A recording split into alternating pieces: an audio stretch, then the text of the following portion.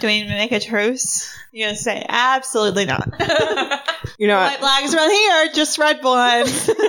I decide when I wait. I'm the red flag. Have you seen those things that are like, what are your significant other's beige flags? Yeah, I've What's seen plenty your of that. beige flags? I have none. They're all They're all red. they're all red or green. I don't do anything in between, and y'all should know that by now. Chaotic, evil, or good. Good.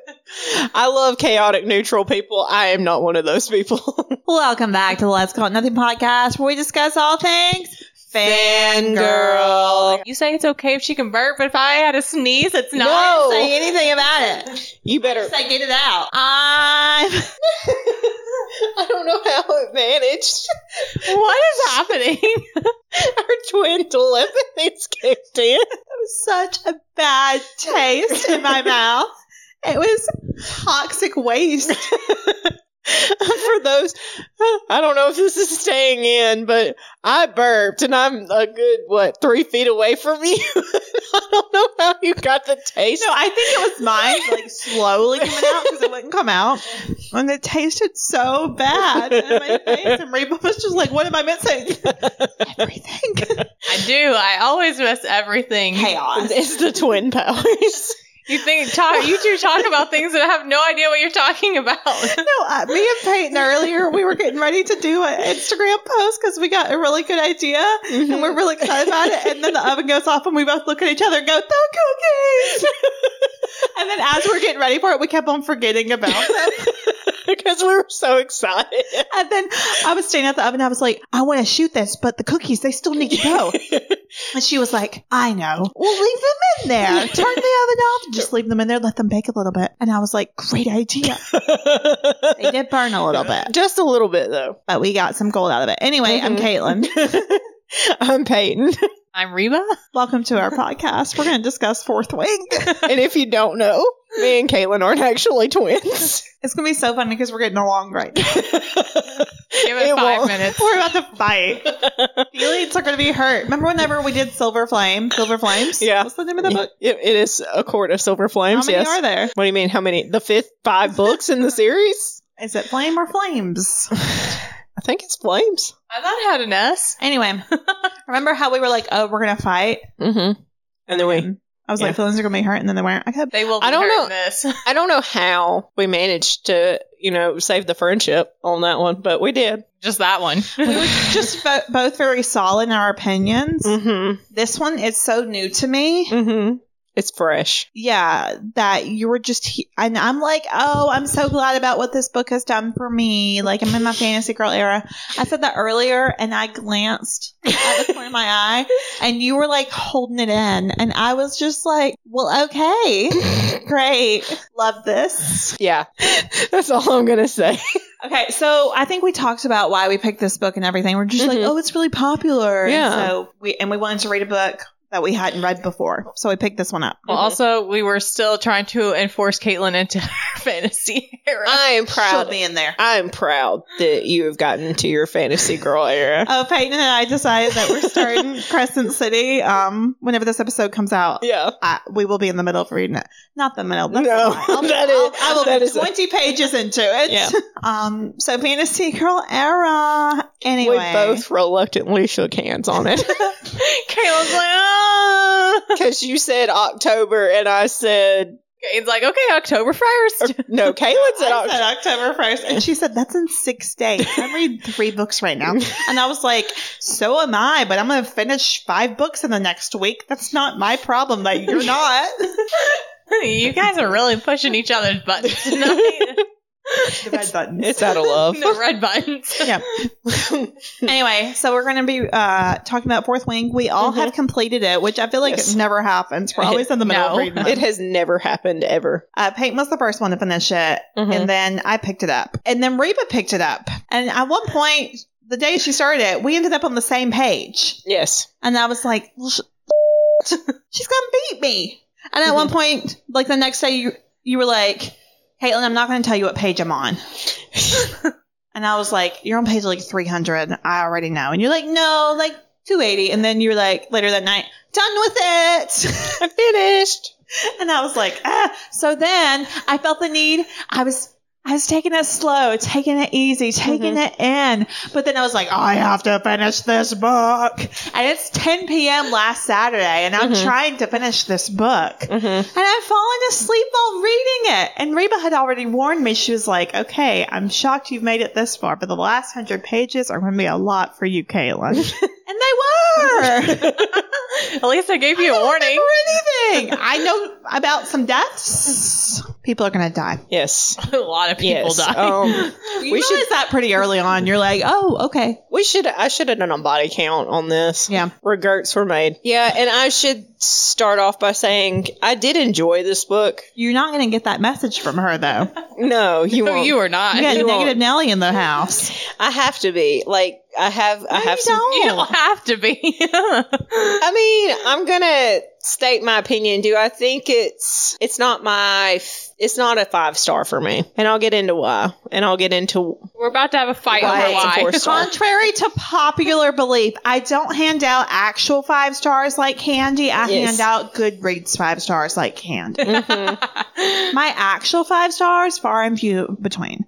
Like, I don't know. I think the ones I've given this year, I think one other was a new read. The other ones were rereads. yeah. Like, I don't just hand them out. Mm-hmm. But, like, with this book, I was like, it has to do with, like, the experience and it, like, giving me what I need at the time. And a lot of them, it's, like, either a first, you know, foray into that author or that genre or something. Or, like, me, like, restarting, you know. And I was trying to get into my fantasy girl era. Yeah. And I had read a fantasy book last month and I didn't like it. Yeah. And I No, was she like, didn't. I was like, oh no, I'm fearful. And then I read Fourth Wing. I read like the first 20 pages and I was like, actually, I really like this. Yeah. Like, it's giving me what I need right now. And I think, like, Reba was talking about it earlier, that, like, it felt nostalgic in a way.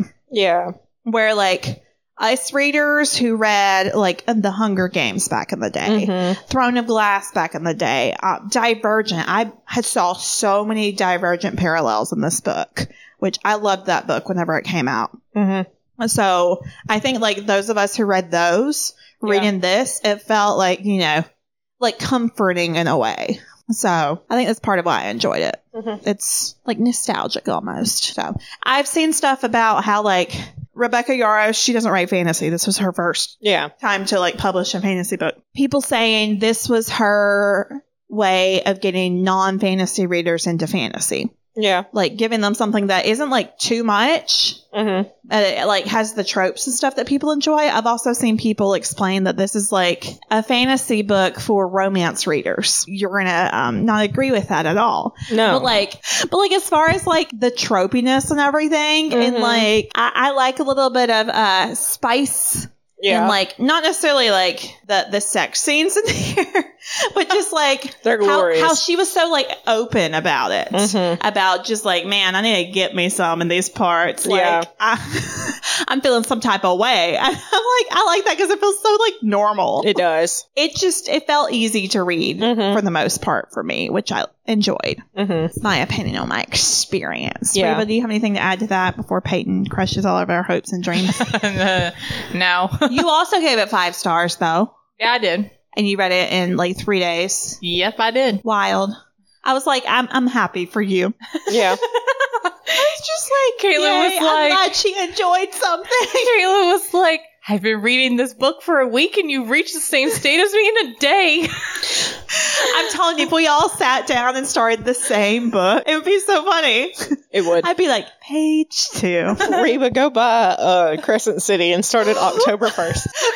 We're not going to talk about this on the pod. That's the funny part. Maybe next season. Reba's like, absolutely not. She said she was done with SJM. Yeah, if y'all don't know, Reba typically is not a huge fan of anything we talk about on the podcast. She's thinking Midnight Sun. That was it. Well, the other books we talked about in the podcast, like before Akotar, are ones that you've read. Yeah. I don't remember if I liked Throne of Glass. I did read it a long time ago. Mhm. I can't remember how much I liked it, though. I'm talking a long time ago. Oh, I know. You read it like Yeah. when I read it. Yeah. Which was a long time ago. I remember us being little tweeny boppers and Caitlin talking about, somebody stole my idea for an Assassin Cinderella. I remember that. I just... Okay, that's not even the thing. Was I had read Throne of Glass and I really enjoyed it, and you don't get that vibe at all. The Assassin Cinderella. I love how we're talking about this on our Fourth Wing episode.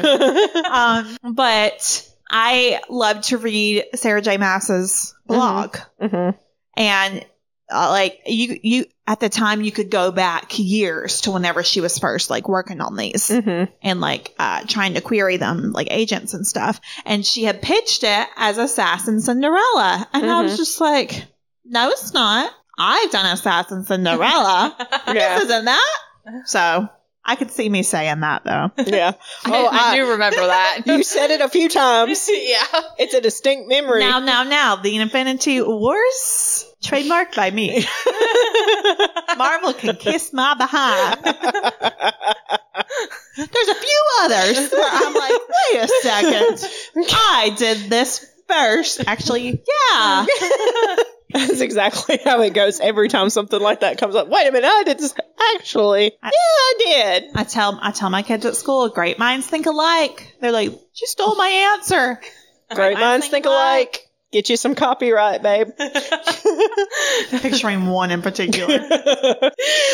All All the time. All the time. All the time. All the time. Everything. Anyway, so yeah, like while reading this, I got Divergent, I got Hunger Games, I got Throne of Glass, I got Ninja Warrior, Oh, yes. I got Yeah, definitely Ninja How to Warrior. Train Your Dragon, I got, there was something else. I don't know. I was just all over the place, and I was like, this is fun. I had a great time with it. Did you know? No. I was like, that's a lie. It's so funny because you were like, I finished it, and I said, uh-oh, and you're like, no, it wasn't bad. I just have a few talking points. Yes. And then since then you've been like, Yeah, you just exploded with all of the stuff. I was waiting on y'all to watch. I don't know why I keep doing that. I was waiting on y'all to read it before I said my opinions because I knew y'all were. thank you for that. I knew y'all were I don't gonna like have. having voices in my head. I knew y'all were gonna have different opinions, and I didn't want to Is spoil it always that for y'all. Peyton's? Yes. No. It's always mine. Should we start? Please. Oh, there's Photo Bucket again. Photo bucket. Every time you say that, it like dings something in my head, and it's like the memories. Okay.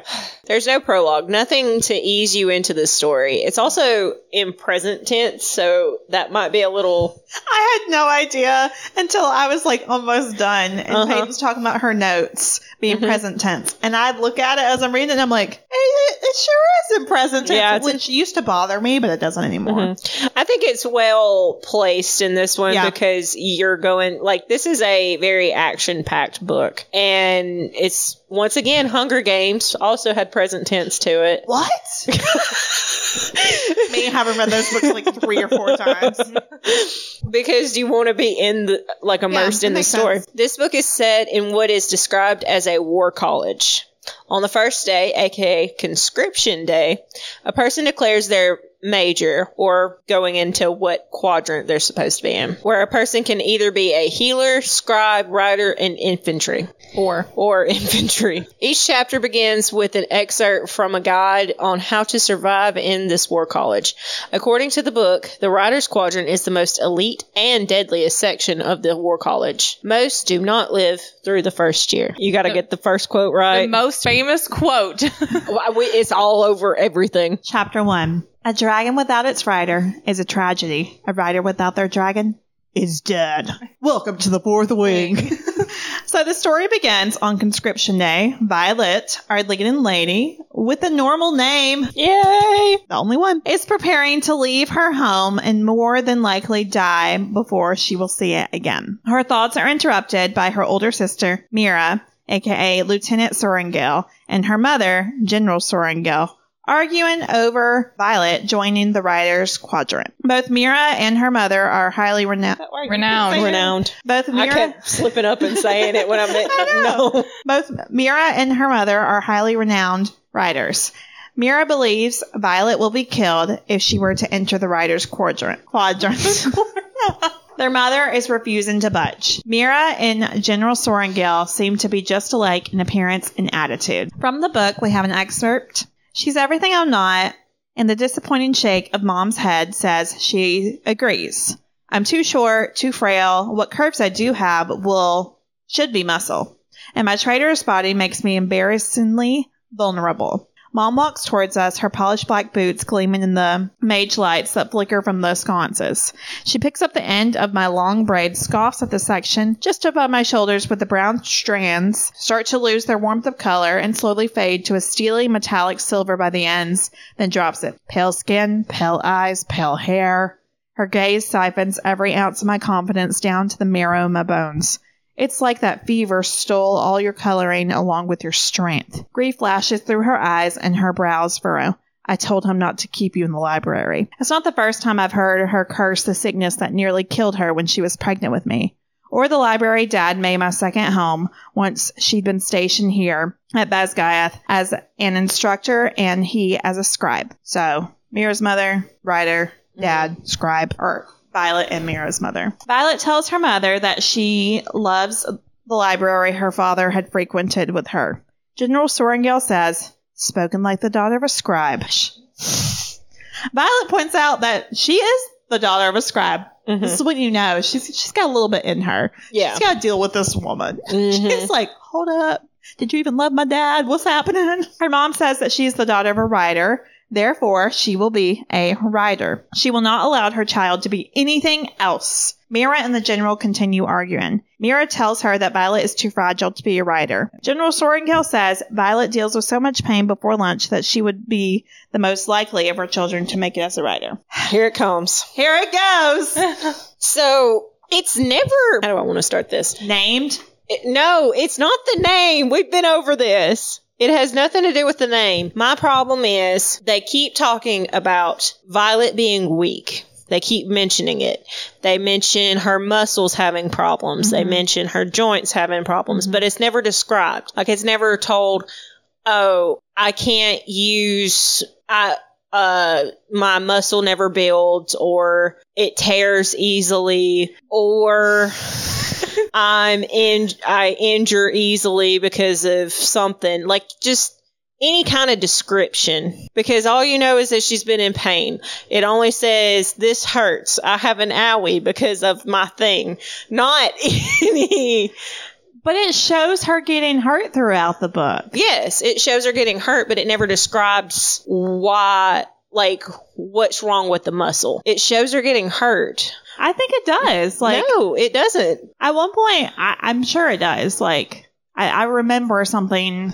I don't remember what point it is, but they talk about like a tear or something. They talk about a tear, but they don't talk about how, that's my problem. They talk about a tear, right? Mm-hmm. They don't talk about if that's because of what happened. I just assumed it was. Like that's the problem. Well, anything that happens to her, I mean, I'm just going to assume like it has to do with her illness. So they describe like her being ill or different at the first chapter from where her mother was sick while she was pregnant with her. Yeah.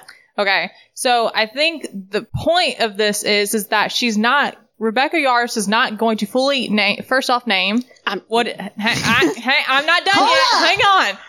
She's not going to name it because this is a fantasy book. And two, she's not going to just fully flat out say this is what it is, because she wants you to be shown it through all the stuff that's happening to her and make the assumptions from her being sick, her mother being sick with her, that this is what caused it.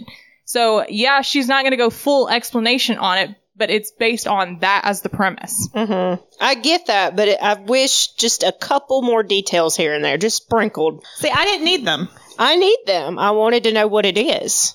Like, is it just regular exertion? Is it impact based? Like, what's going on? It never really never says anything like that. It's just, I got an owie, I hit my leg, and now it needs wrapped. Yeah, I still don't agree with that.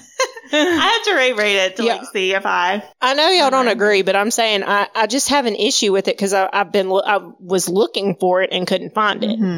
Like I wanted that just little extra tidbit of information. Not a name. I never said a name. I don't want a name. I don't want it to be like, oh, I have this, and this wrong with me. I would like just a little bit more. See, I guess emphasis on it. That's my thing. Based on what she wrote about her mother being sick when she was pregnant with her, my assumption reading any of the first chapter was she has some kind of syndrome. It's not going to be named. That was my immediate assumption. Yeah, and that's fine. That's not the problem. I just wanted just details, like just a few details as she gets hurt. Okay. Because like Dane knows it. That's why he's worried, right? Why don't we know it? Well, we got 4 of the books to find out. That's the problem. I should not have to read 4 books. Hey, how many series have you read? A good few, but that don't mean that you're not going to get all the answers. I don't want all the answers. I want one particular. I want one answer. You want all the answers. I love open-ended books. You want all the answers. I don't want now. I'm just saying, I feel like it's telling me and it's not showing me. That's my problem with it. I'm not, I don't remember. I know what I know and I know what I think. And that's like, it didn't bug me. I kind of got the message of it. I assumed anytime she got like aggressively hurt, it was because of this. And I didn't need a name for it because it's a fantasy. And as someone who's like written fantasy, and has put like diseases in there. Like I was fine with how it came across. I will go ahead and say like I did Google like what was it, if there was like out there on the interweb a name for it, and it is based off of I can't say things, EDS, which is Ehlers-Danlos syndrome. And Rebecca Yarros actually has this. So it was kind of like, oh, I know about this. Let me give this female character in this fantasy book something I know of very well and like watch her in this fantasy world like a self-insert way. And the symptoms are like overly flexible joints due to the looser connective tissue, stretchy fragile skin, and chronic pain. And, like that's what you see from Violet. No, that's what you're told. You don't see it. Just saying. I need you to come up with like the different lines because I just don't remember. Like how it came across in the book. It bugged me. Like you said, it's only told that she goes through pain every day. Like it's not necessarily shown. Ruba's going to read half the book sitting here trying to find it. I'm trying to find the part where they talk about her mother being sick when she was... It's right there. She just read it. Page 3. I highlighted it and put it in the notes. You're right. It's there, and that's fine. But I'm saying I didn't know anything about the fragile skin. Did you? Was it in? I'm saying, did you glean that? I thought they talked about her bruising easily. A lot of people, anemics bruise easy. Hey, I'm just saying. Stop. I'm just saying. Like, there's a whole other. I bruise easy. Okay, so you wanted them to show just enough. You don't want me to go back to naming it though. I wanted it. I just don't understand what you want. I wanted. I guess that's what I don't understand either. Because I need evidence. I wanted Violet to be like, it's almost like it's forgotten halfway. Does that make sense? Like, I stay in pain. I deal with this. My level. Does that make sense? Like, let me put it back on this. I think based on a theory I've seen about Violet that this will come up later and it will get more explanation later. Well, yeah. I think it's not in this first book because, as Caitlin brought up before, Violet's an unreliable narrator. And also, I got a point about that too. Gosh, my brain still hurts from that one. I'm not there yet. I'm not there yet. And I think I'm beginning to experience chronic pain, but like, I'm not someone who goes through that, so I don't know how much it like stays in the forefront of your brain all the time. So like, I don't know if maybe that's part of why you think she's like forgetting about it. It's not her I'm not saying that. Like, I get what. Hold on. I'm trying to describe why I don't like it, and it all comes down to we're only told it from other people that she goes through pain. We're only given oh my joints. Okay. You get what I'm saying? Okay, but here's my thing. And like whenever you first mentioned it and your little quote, like, she should have said this. Mm-hmm. It goes back to the showing versus telling thing. Mm-hmm. And like, you're wanting her to tell us through her narrative, her first person narrative, Mm-hmm. about her pain and what she's going through instead of like seeing it. I want it seen. Like, I want something. How? I want something. I wanted more of it, I guess is what I'm getting at. I wanted just a little bit more of it. Like, I can't describe it in... I just feel like it was never really... Maybe it got cut out in the editing room floor. That's what I'm saying. Like, just a few lines just weren't quite...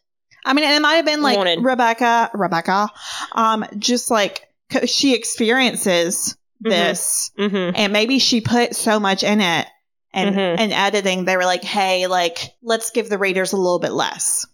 And that might be it. Mm-hmm. That's what I'm getting at. Now, does it make sense? Sure. No, I get where you're coming from. Yeah, I just wanted a few, not even just like Violet being like, oh, But I still want to see like the evidence of like your qualms. Like, I'll go through it and I'll Okay. explain, because I feel like it's just short levels of it, I guess is my thing. And I think that there's just like a little sprinkle. Yeah. Throughout was kind of the intention. And I see that with a lot of books I read where people experience like disabilities and chronic illnesses and stuff, where if it's not part of the plot, they're not going to be so heavy on it all the time, because it is heavy. Like reading about someone who's experiences chronic pain all the time, that's heavy. I just feel like it would have impacted me more if there was more of it. Does that make sense? Like, I would feel more like, see how far she's come with this, you know? Yeah. No punches were thrown. No. They were close. Not yet. No, I'm trying to explain myself, and I don't know if I'm doing a very good job, but... Let's see. So they're still arguing about Violet joining the writer's quadrant. I can't say that word.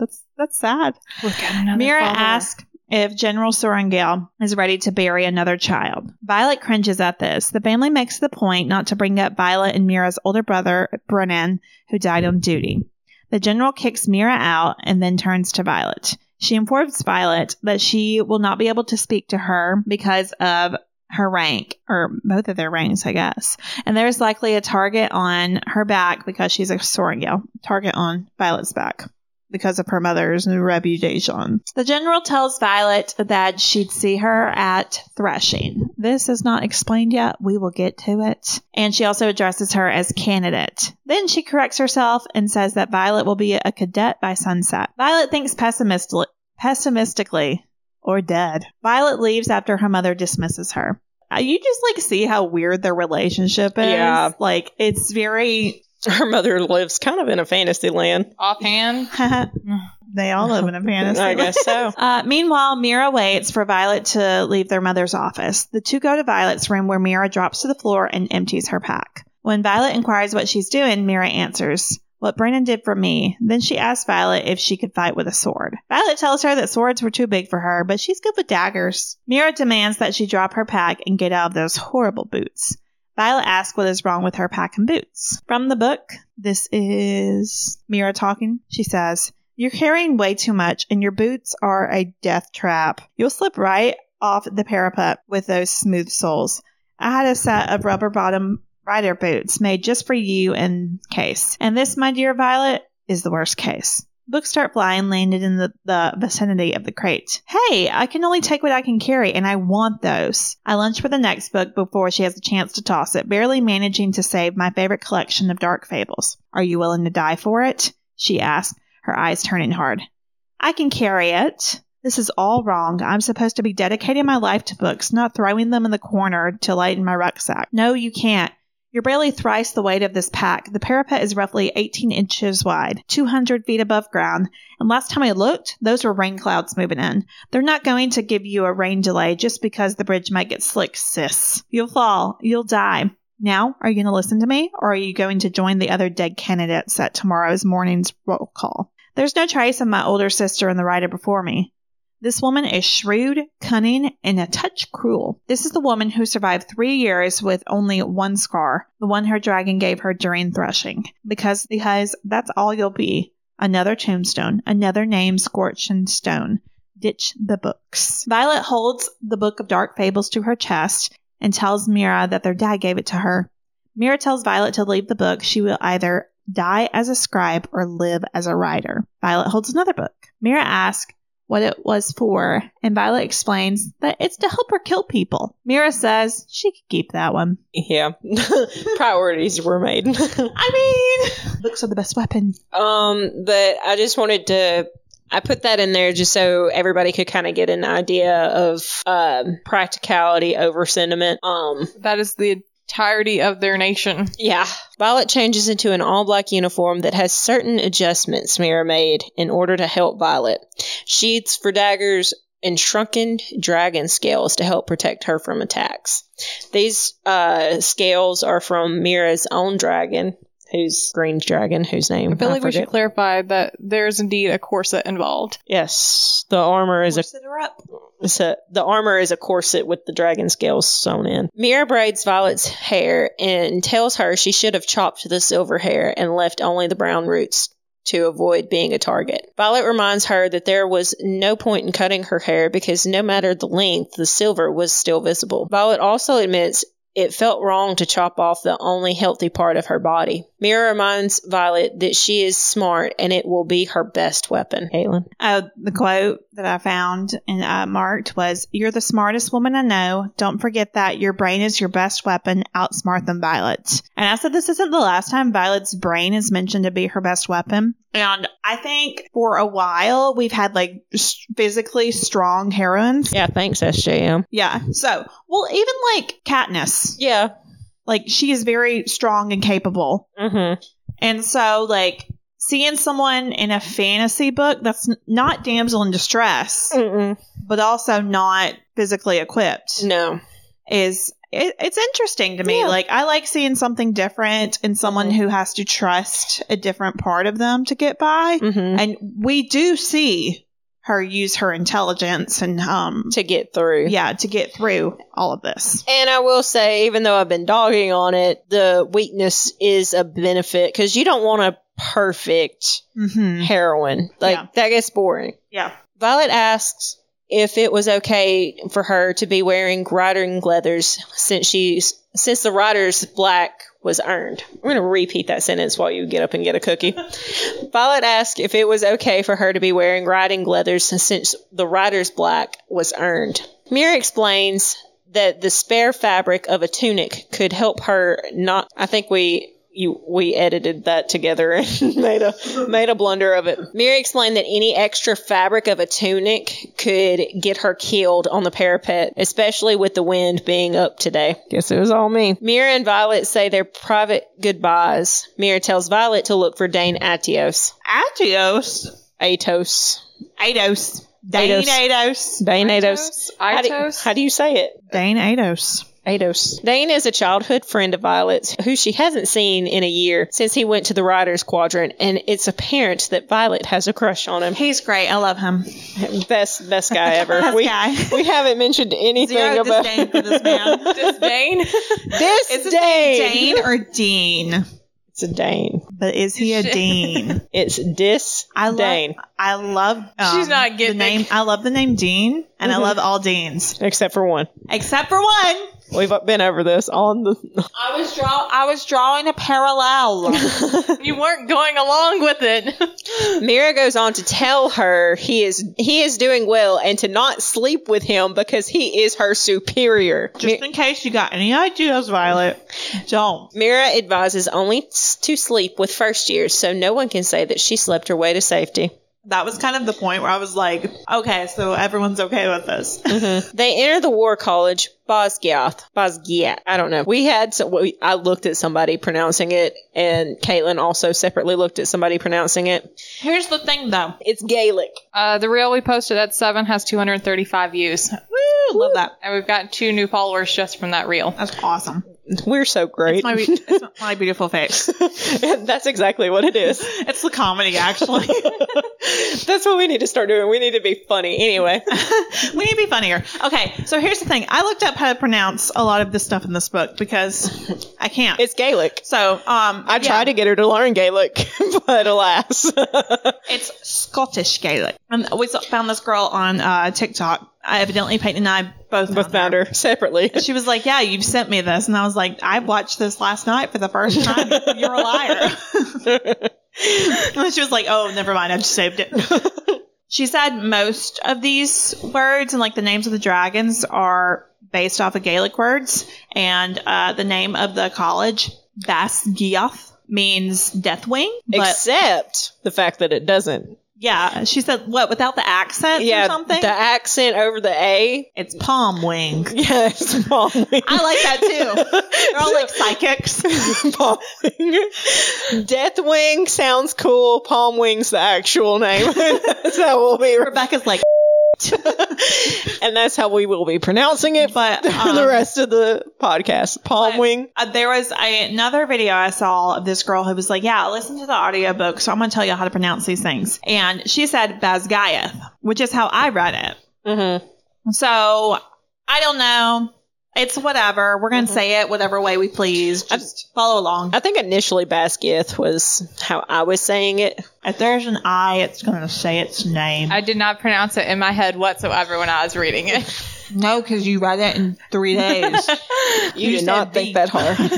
I thought these sounded very, I thought everything sounded very Gaelic, but that I was running off the high of Dragonfly and Amber, so that could have... Jamie! Where are you, Jamie? You're touching rocks every time you see them. Trying to go to Scotland. I've been trying to talk to Alex into taking me to Scotland. I was like, I swear I won't leave you, but I will. I won't leave you. He didn't think I was funny.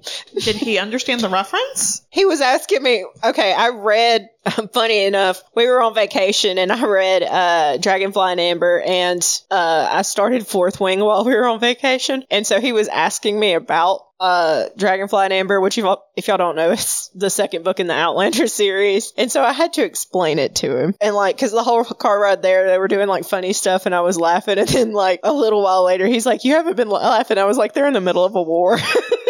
A war? A war. The main part of Basgiath is on a cliff, or palm wing, if you will. This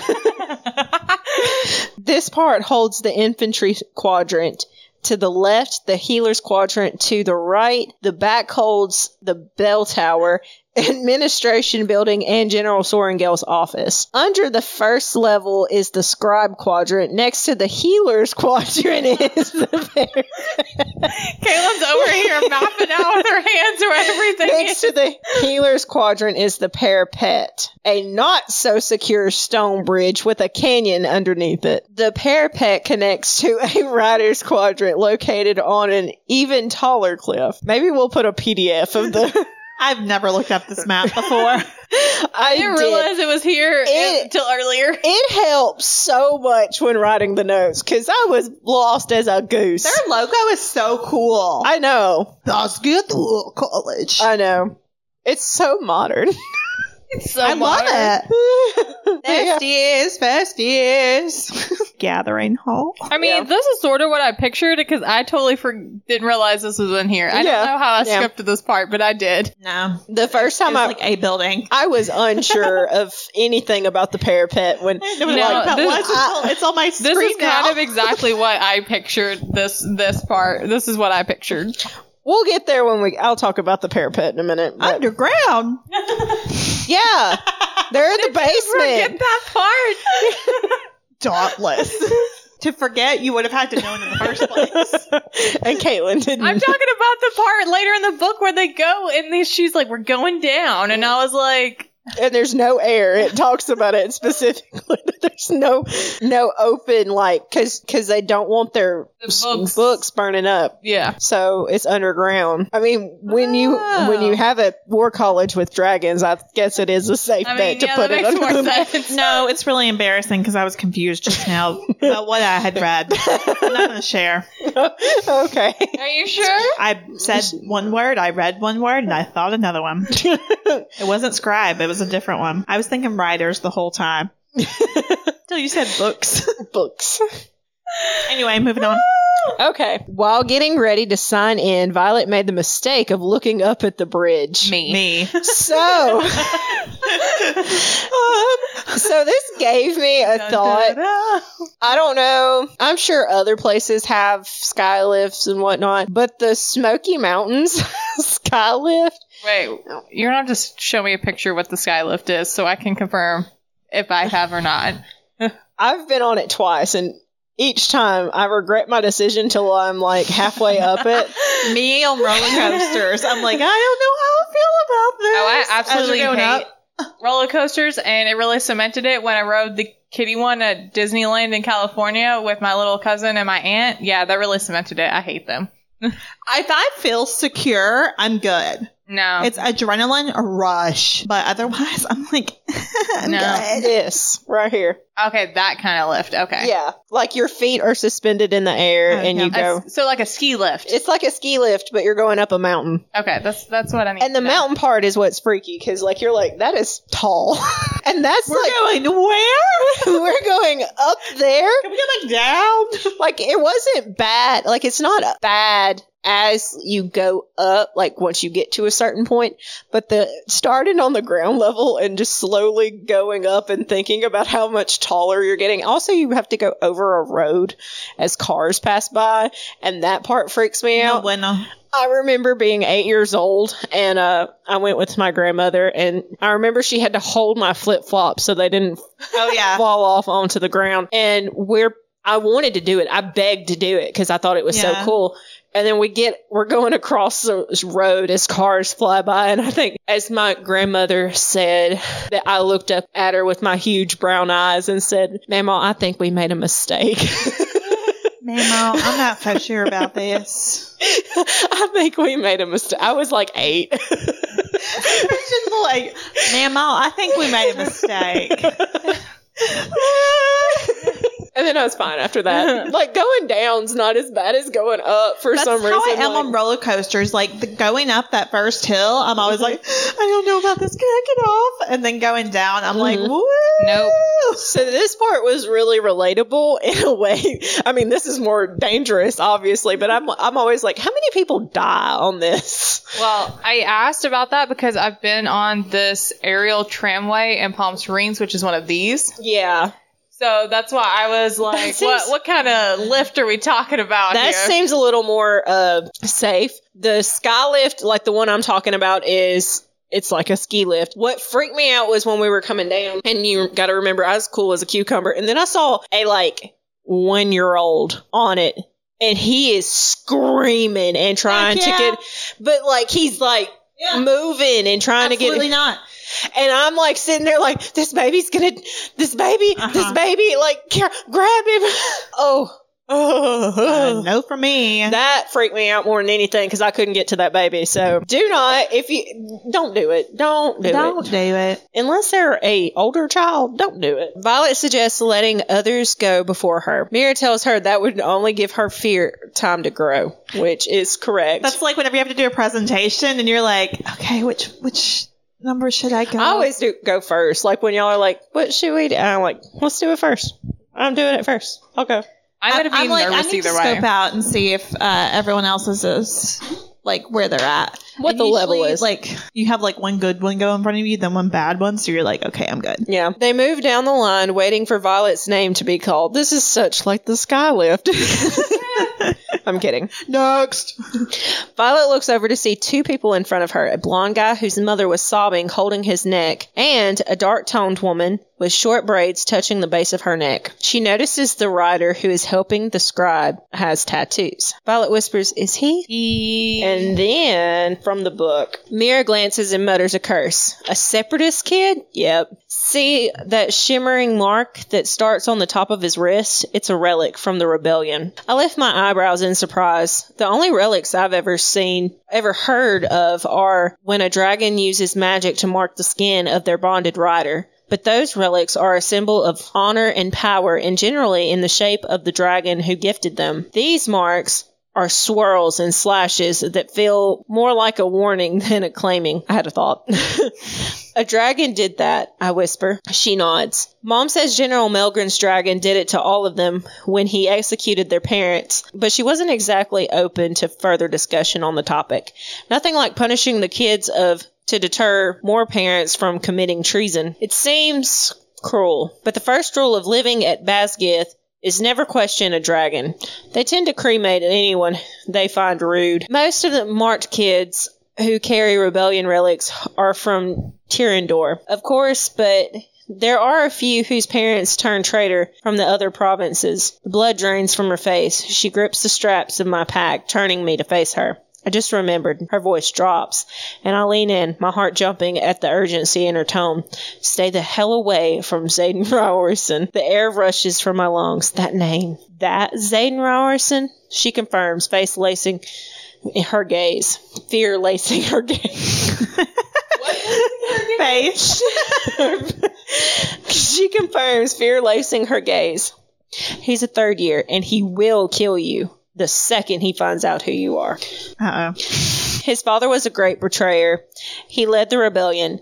I say quietly, what is Zayden doing here? All the children of the leaders were conscripted as punishment for their parents' crimes, Mira whispers as we shuffle sideways, moving with the line. Mom told me they never expected Ryerson to make it past the parapet. Then they figured a cadet who would kill him.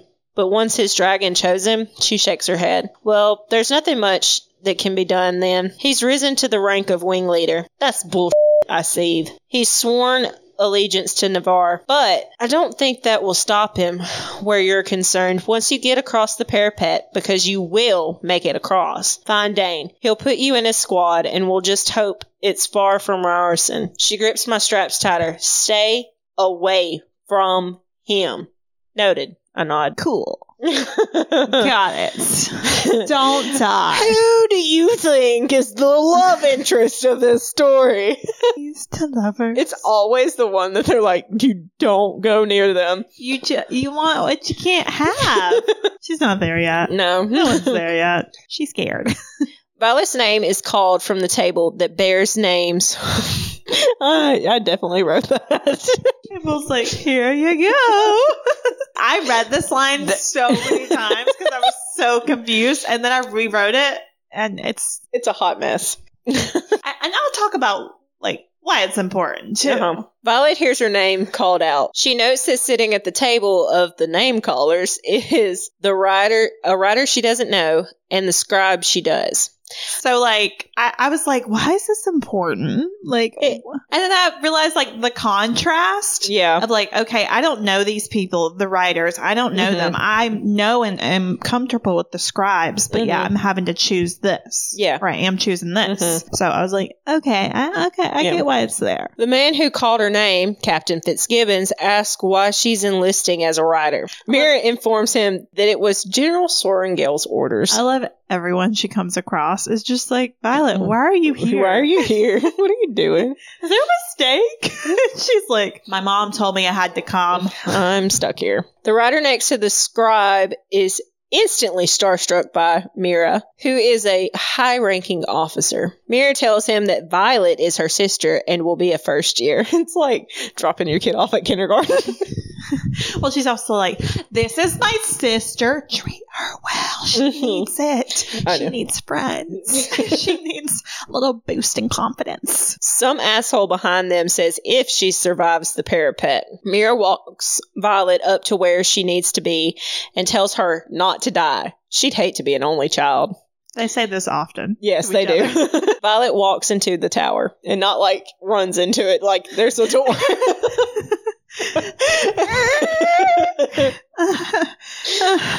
I'm here now. No going back. So, like, to paint the picture better than I can write, apparently. So, like, there's a big line, and it goes into the tower, and it's like a spiral staircase in the tower that they're going up. All right. Now that that's clear. We were so confused. Yeah. The woman with the braids from earlier and the blonde guy asked, oh, yeah, that's where we're at. Okay. And the blonde guy asked if she's related to General Sorrengail. Violet confirms she is. As they climb the spiral staircase of the tower, the woman wonders how many people died on the staircase before reaching the parapet. Violet answers that last year, 2 and a girl that one of them landed on. I love how she's just spitting out facts. Yeah. Like, I'm pretty sure it was rhetorical. Yeah. And she was like, actually 2 and then another. Yeah. And they're like, oh, this is what we're dealing with. Yes. Or Hermione Granger of the bunch. She really is, though. It's a me. It's a me. Actually. Actually. Yes, that's the problem. Violet would be asking the same questions I am about herself. The woman asked how many steps there were. Violet says 250. She's like, how many steps are there then? 250. Ain't got nothing on Nesta. No. Nothing on that. God. Do you know somebody was talking about, can you believe, like, I'm okay. If y'all don't know, my boyfriend's from a rich people family, and all they do is talk about their going to, like, their Pilates classes or whatever, all the women. Gosh. Yeah, it's fun. And they're like, can you believe they wanted us to do a 4-minute plank? And it took everything in me not to be freaking Nesta and Cassian. You're like, Cassian could never. He got up to 5 minutes. You're like, these white women in Old Town can do this? Yeah. Freaking Faye War General. It's like, really? Illyrian. That cracked me up. I was just like, and nobody would, it was so hard not to say anything, but like, nobody would. They would think I'm so weird. Yeah. Which, I'm dating my boyfriend, so they would understand, but, because he's also weird. But anyway, not the point. We're not about to fight, because I'm still confused. Reba, go for it. Reba, go on. The woman introduced herself as Rhiannon Mathias. I love the name Rhiannon. It's one of my favorite. Rhiannon reigns like a path through the night. Go on. The blonde guy is Dylan. I also love that name for a girl. Go on. Dylan's a guy. Dylan is a guy. Dylan talks about how excited he is to be a writer. Which thing you're like, Dylan? Okay, so I have an error, and the biggest fight me and Caitlin's ever gotten into. There might have been tears. There might have been Caitlin's tears. part. So, quote from the book, this is the only quadrant at Basgiath that doesn't accept conscripts only, but only volunteers. So, as we read on page 13 and 14... These pages are like one, another, and then the this one. Like they're right next to each other. The kids with relics are conscripted. And I was like, wait a minute. They just said that those people were conscripted. Caitlin, go on with what you were going to say. Okay, here's the thing. So Peyton pointed this out a couple weeks ago when I was reading it. Well, she just pointed out that there was a writing error, and I was like, haha, I probably missed it because I miss everything. Yeah. And then she said what it was, and I was like, actually, I noticed that whenever I was reading it, but I didn't think much of it because like I'm barely into the book. And then I kind of forgot what order it was given in because I like thought the quote about they don't accept conscripts, only volunteers came first, and then the one about Xaden being conscripted. So I thought it was in that order, and like I did some mini research about people having that question, and the first Reddit thread I found was like someone asking the question about, hey, is this a contradiction, like what's happening, and someone being like, keep reading, it's explained later, keep reading. So I put that in the notes, and I told Peyton, I was like, hey, like, we might disagree on some stuff. And she types me back like a freaking paragraph. And she's like, Caitlin, you're wrong. Like, Reddit can suck it. Because it's contradictory. And I was like, okay. And then I looked back in the book and realized what order it was actually written. And I was like, okay, like, I would like to say I noticed this before anyway. And she forgot. I was just trying to play devil's advocate for Rebecca. And... explain it a little better. I have another Reddit thread open. It doesn't have to do with this direct quote, but it says Violet's knowledge of the marked ones. And like the consensus was, like, it ends with, makes me wonder if there are instances where Violet seems to forget things. Yeah. And then a lot of people talk about her being an unreliable narrator and, like, how she only knows, like, I'm not talking directly about this quote anymore because I do think there's some contradiction there, or I'm just not understanding something about how she has, lived, like, as a wannabe scribe and everything. So she's done research all of her life, but she's just doing the research at her hands. Yeah, so she censorship is a huge thing. So, like, she doesn't know truly about the traders and everything. Like, she doesn't really know what's going on. Yeah. And we see that throughout the book. So her being an unreliable narrator is apparent. Yeah, and I like that she's an unreliable narrator. But that point right there doesn't, Yeah. Well, that's why I think it got missed in editing. We are in a first edition book. Well, that's why I told Caitlin earlier, because I didn't read this thread when it was being texted because other things were happening for me. Yeah. So that's why I told Caitlin today when she was like, "Did you not read that?" And I went back and read it, and then I was looking at what was written in the note versus what is in the book, and following the lines of her being an unreliable narrator. I think it's played off of the fact that, yes, it is contradictory. I agree. However, I also think it's played off the fact that because Violet's unreliable, she's not considering the people who are conscripted because they're all from the traders, that she's not considering them people in that kind of regard. Because she's saying, no, everyone else volunteers, but those people were conscripted, but she's not considering the people who were conscripted as actual people. And maybe that's it. Because, like, the way she, like, does the, like, she's like, oh, yeah, this is the only quadrant that doesn't accept conscripts, only volunteers. It's kind of just like, oh, yeah, I knew that. Like, but it was right after her and Mira had that discussion. That's what kills me about it. She's really stressed right now. So maybe she wasn't actually paying attention. Also, it might have been an editing flaw. Yeah, I think that's the problem. I think it might get fixed with some later editions, or if not, it won't. I don't think enough people noticed it. According to the internet, because I can't find another person being like, hey, was this weird? And other people being like, yeah, I agree. Everyone's like, actually, it was explained like this. This is why you should write notes to every book you read. Apparently. Or you just read it and go with it. Or you're like me and I'm like, I must have missed something. Anyway, I don't know. It's just, I like the fact, I like unreliable narrators. Sometimes it's really fun in a book. And I like that about Violet. But also bringing that up.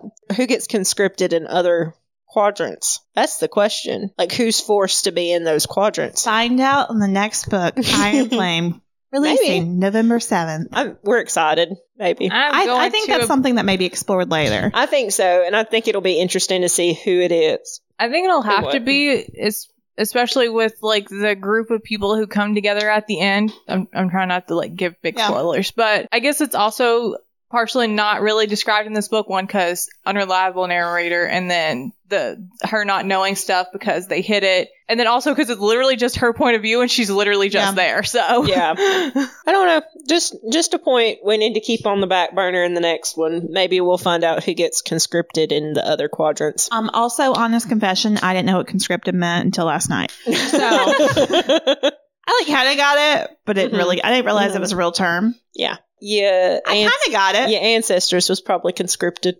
Definitely. I'm here. My grandfather was conscripted on his wedding day because his ex-girlfriend's grandfather was the head of the draft. Was in charge of the draft. Yeah. Yeah. How you do it. Yeah. You got so many stories in your family. The drama. I know. Rhiannon also tells how excited she is. Dylan asks them how their parents felt about them enlisting because his mother begged him to go into the healer's quadrant. Rhiannon says her family knew this was what she wanted, and her twin already has a baby on the way to carry on the family name. Of course, Violet explains that she was told she had to enlist. They're like, we're so excited to be here. This, that. And she's like, my mom told me I had to come. Yeah. She was also conscripted. That's the irony. They discuss all of the perks that come along with being a writer, such as they have less rules and can marry right after graduation, unlike other quadrants. I find it interesting that this war college gets to tell people in the war college when they can and can't marry. Well, they're busy. They're like, well, you might die tomorrow, so maybe don't. Also, that point right there, I wonder if it plays a part in later books, because I think it will. If not, hey, Rebecca, these are just some things to consider. Yeah. You have full creative liberties. We're not going to sue you. No, not at all. Bring your ideas. We may We're just critique you. reminding you. We But will. If there is no May, we will. Rhiannon points out that it is because there is a higher likelihood of them dying. Dylan explains he wouldn't die and showed them the ring which belonged to his girlfriend. He planned on proposing when their training was finished in 3 years. I mean, everybody can pretty much see where this is going.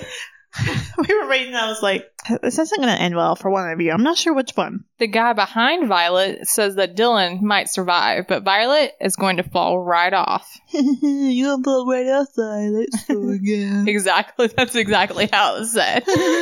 They reach the top of the tower, and Violet notices Rhiannon's shoes. The same smooth bottoms as the boots she had on earlier. Violet asks her what size she wears.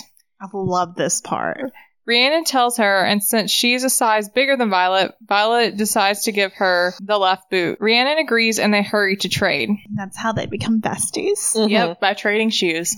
By the time they finish, the jerk behind them shoves Violet out onto the platform. Violet looks out to see the drop below and thinks about how 15% of the candidates died during this first trial. The reason? They test the balance and agility of the rider. If they can't walk a windy stone bridge, how can they ride a dragon? Same thing. Mm-hmm. Same muscles, right?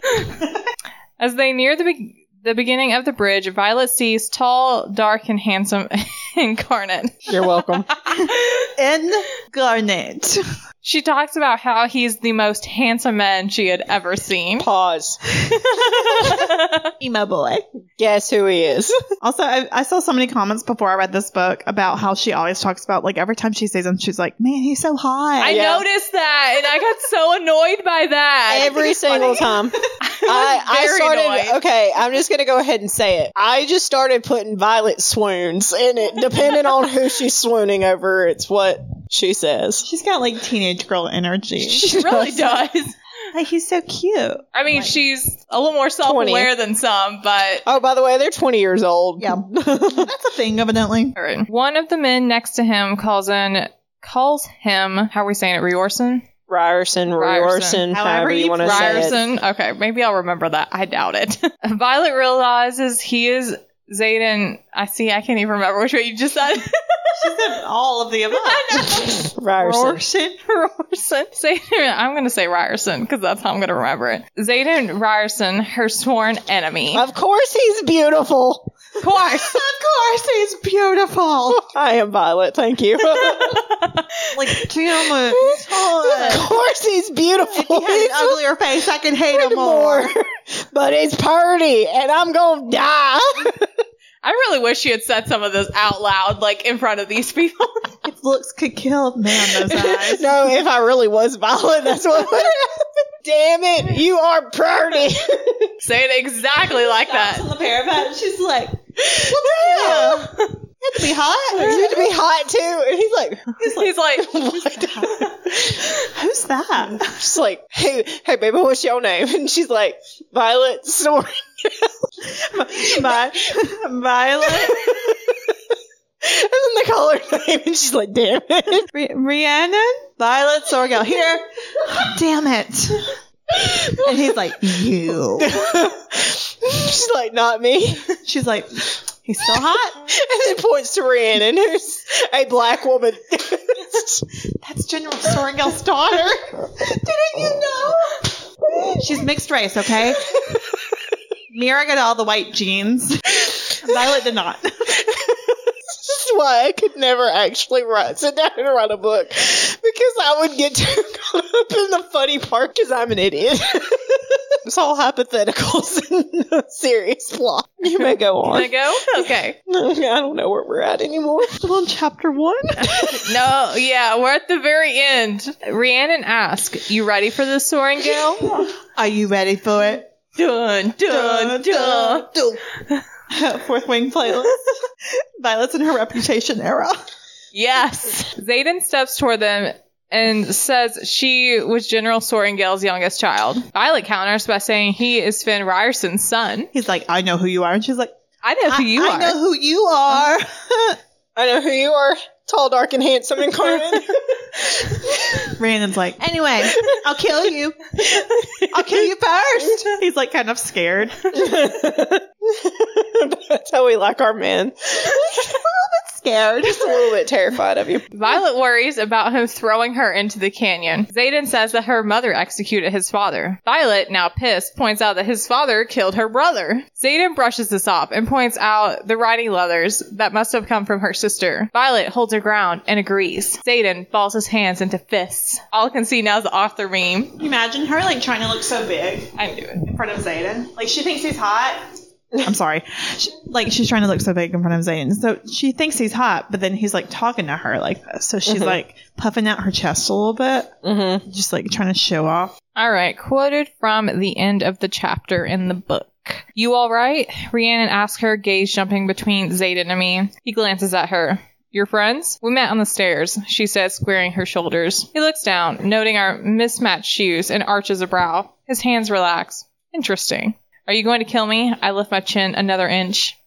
His gaze clashes with mine as the sky opens and rain falls into a deluge, soaking my hair, my leathers, and the stones around us in seconds. Oh, wet leather. A scream rends the air, and Rhiannon and I both jerk our attention to the parapet, just in time to see Dylan slip. I gasp, my heart jolting into my throat. He catches himself, hooking his arms over the stone bridge as his feet kick beneath him, scrambling for a purchase that isn't there. Pull yourself up, Dylan!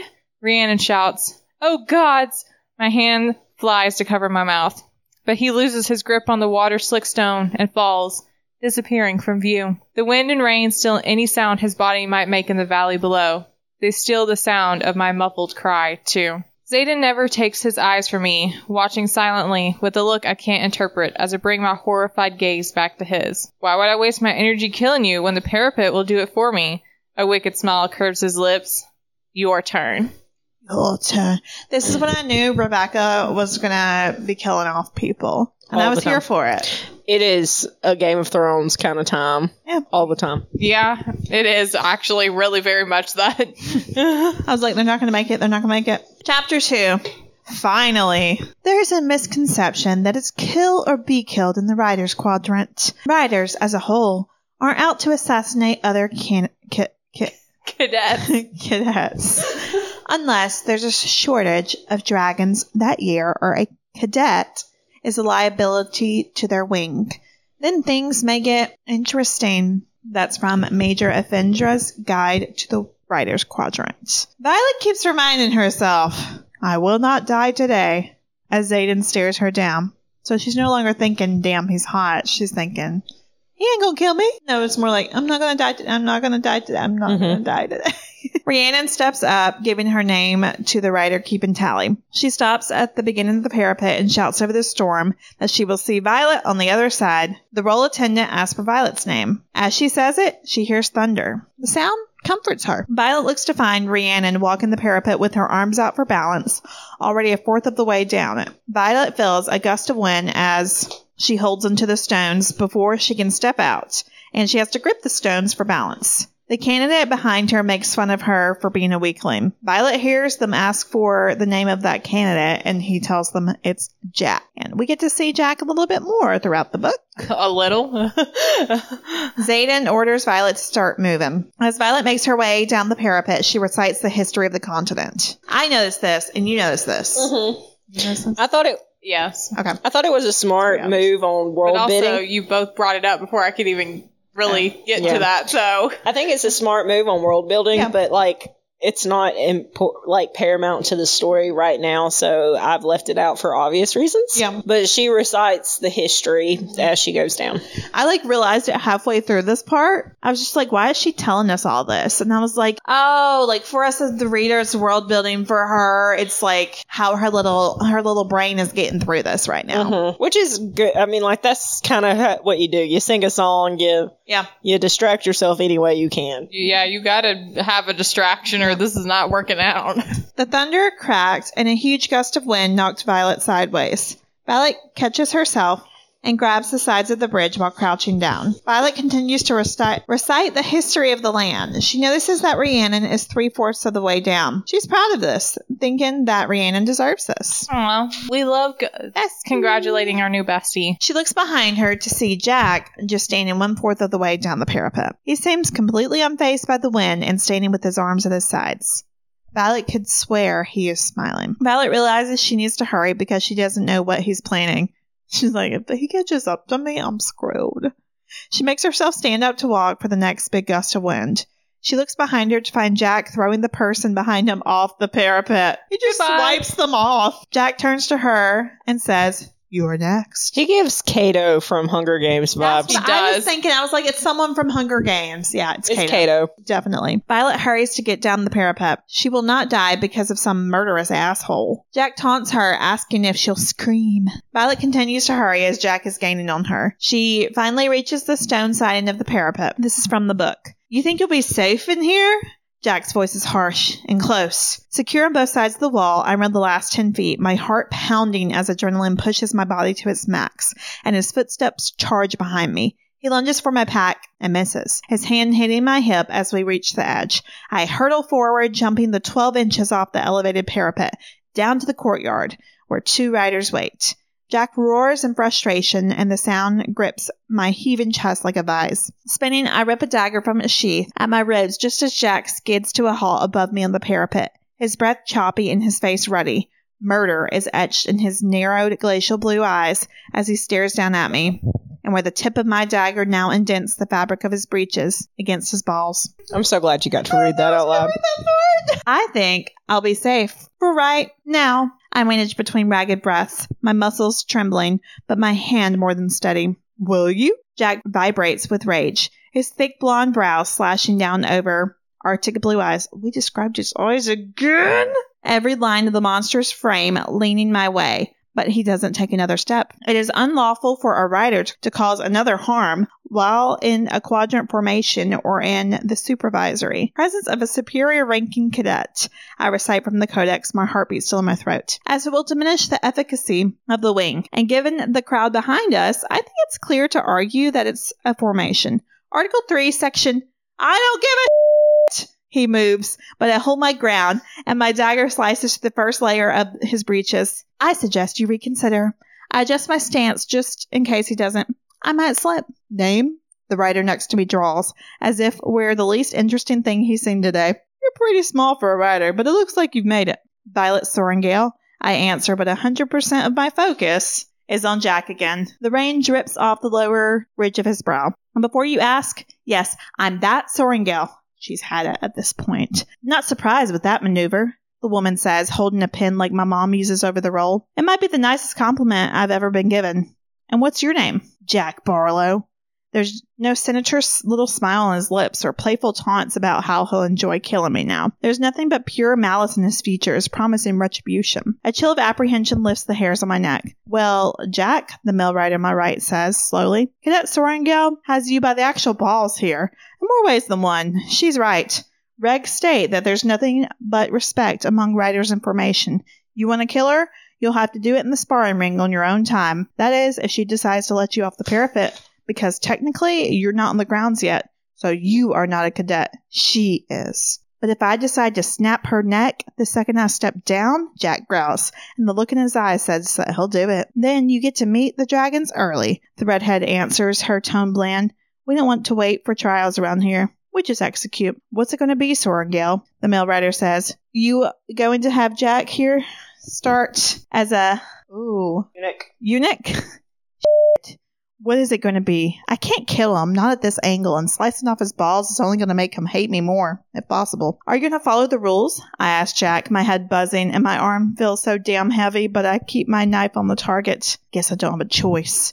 Corner of his mouth tilts into a sneer, and his posture relaxes as he raises his hands, palms out. I lower my dagger, but keep it palmed and ready as I move sideways toward the redhead, keeping roll. Jack steps down into the courtyard, his shoulder knocking mine as he walks by, pausing to leaning close. You're dead, and I'm going to be the one to kill you. Has him by the balls. Has him by the balls. Chapter 3. Blue dragons descend from the extraordinary Formphallus line, known for their formidable size. They are the most ruthless, especially in the case of the rare blue daggertail, whose knife-like spikes are the tip of their tail, can disembowel an enemy with one flick. Colonel Cowrey's Field Guide to Dragonkind. Violet reminds Jack he cannot kill her today. Jack smells her for some reason and then walks away. Weirdo. It really is, though. It finally hits Violet that she made it through, and her body begins to tremble. She tries to find a place to wrap her knee before anyone can notice the injury. Rhiannon approaches her and talks about how excited she is. Hang on, pause a second. I don't think, just in case people don't understand, she injured her knee from falling on the parapet, in case that wasn't obvious. We might not have actually said that. No. I don't think we did. Yeah. Sorry, guys. Someone didn't put in the notes. I sure didn't. There were little to be given in the first chapter because I was having a hard time. I don't know if y'all have noticed, but that was like 4.5 pages of notes on one chapter. Rhiannon approaches her and talks about how excited she is. Violet agrees. Dane approaches her. Violet swoons. Dane freaks out and asks her what she's doing here. Violet's knees give out and she starts to feel sick. Dane comforts her, then rudely asks who Rhiannon is. Rhiannon tells him her name and explains that she's Violet's friend. Dane goes off saying Violet is fine and not to mention anything about her ailments. Rhiannon says she owes Violet a life debt and she won't cross her. Rhiannon then rudely asks who Dane is. Violet tells Rhiannon that he is one of her oldest friends. Dane asks about Violet's injuries. Dane turns to Rhiannon and tells her to go report both she and Violet will be assigned to his wing, 2nd Squad, 2nd Wing. Then Rhiannon leaves. Dane questions why Violet traded boots. She tells him Rhiannon would have died if she didn't. Dane insists she find her way out of the Riders' Quadrant. She'll die here unless she has found some miracle cure for her condition, for the thing they never described. There's that. They go to his room to wrap her knee, even though Violet isn't allowed up there. They flirt for a little bit, and then Dane tries to talk Violet into leaving. He insists on getting her into the Scribe Quadrant, that she didn't truly volunteer to be here. Violet argues about her chances of survival, stating that she surpassed the challenge of the parapet, so she's already beating the odds. He goes on about wanting to keep her alive and wanting to save her, that her mom wouldn't really haul her back to the Riders' Quadrant if she walked away. Violet argues the general most certainly would. Yeah, I was like, Dane, do you know the same person here? Like, he's in denial. They leave Dane. Thoughts about Dane. Zane. Yeah, That's him. They leave Dane's room. When they go back to the common area, Rhiannon finds them. She is with another girl named Tara. After some time, the last cadets cross the parapet. Did we describe the parapet well? Google it. Yeah, it is way too late. We just finished. Talking a lot about the parapet, yeah. From the other tower stands Xaden along with the other riders who were watching the parapet crossing. Commandant Panchek makes the announcement that 301 cadets have made it. 76 of their peers have died on the parapet. Tara informs the others that the rumors say Commandant Panchek wants General Melgren's job. Violet acknowledges the statistics, saying that only a quarter of riders survived to graduation, and she hopes that there's a small possibility she will make it to graduation. From there, they start to divide the cadets into their sections. Violet and Rhiannon are called into the second section with Dane. Violet notices Xaden staring at her like he's plotting her death. He speaks to the second wing leader and then to the rest of the wing leaders. Suddenly, it is announced that Dane's squad will switch with another squad. Violet realizes they are moving to the 4th wing, Xaden's wing. 4th wing. 4th wing. I love how you were like, do we know what 4th wing means? And you're like, yeah. Yeah. My dad was asking me what 4th wing meant. And I was like, it has to do with the different sections of the War College about the dragons and stuff. And he was like, what are you reading? Mom said the same thing. She's like, I'm so glad I don't read what you read. Because I talked about dragons and that's where she lost it. I need to read my dragon book. And my parents are like, well, okay. The announcer leaves the cadets to their wing leaders. Xaden tells them those in their squad are the only people not allowed to kill them. The others will try, and if they want a dragon, they'll have to earn one. Everyone but Violet cheers. Xaden asks if they feel invincible. All but Violet continue to cheer. No, you feel invincible? And she was like, no, I don't. She's like, I disagree. I gotta say, I don't. The dragons start flying into view. 7 scary dragons land 20 feet away from them. Some cadets scream. What they think they were getting themselves into. Yeah, that's what I thought when I was reading this. They've never seen the dragons before. Like, they've never seen the dragons up close. Like, even Violet hasn't, and she's lived on the War College her whole life. So maybe that's it. But also, it could have been the people that were freaking conscripted. A cadet from the 3rd wing starts to run away, but one of the dragons incinerates him before he can get very far. Violet makes a note that now 68 people have died. She has little tally marks in her head. She really does. 2 more people try to run. Violet doesn't look, but makes the count. Now, 70 are dead. See, she has the body count. Xaden tells them that half will be dead by next summer, and by the time they are in their 2nd and 3rd years, 2/3 will be dead. Xaden asks if they still feel invincible, and then the dragons breathe out steam. Another cadet wets his pants. Violet realizes they want them scared, and Xaden tells them they're all just prey. You ain't wrong. He's really not. That's it. It's the whole book. It's the first 3 chapters. Wow, we finally It's a lot, but made it it's- through. It's like such setup. It's like, okay, we gotta get everything out there real quick. Real quick. So that we Yeah, can get real into quick. It. So that we can get into it. And I'm like, okay. Like, I've seen people complain about how, like, saying it's slow because there's so much world building. And I don't agree. Yeah. Like, there is a lot of world building and stuff, but as someone who hates world building, It doesn't seem that bad. yeah, like, it's not that bad to me. That's where I'm at. What will happen next? Who knows? I don't remember. I guess we'll see. You'll see tomorrow. Anyways, thanks for listening and staying with us this entire episode. If you've made it this far, we'll talk next time more about the 4th wing. The 4th wing. Remember to follow us on Instagram at Let's Call It Nothing Pod. Bye.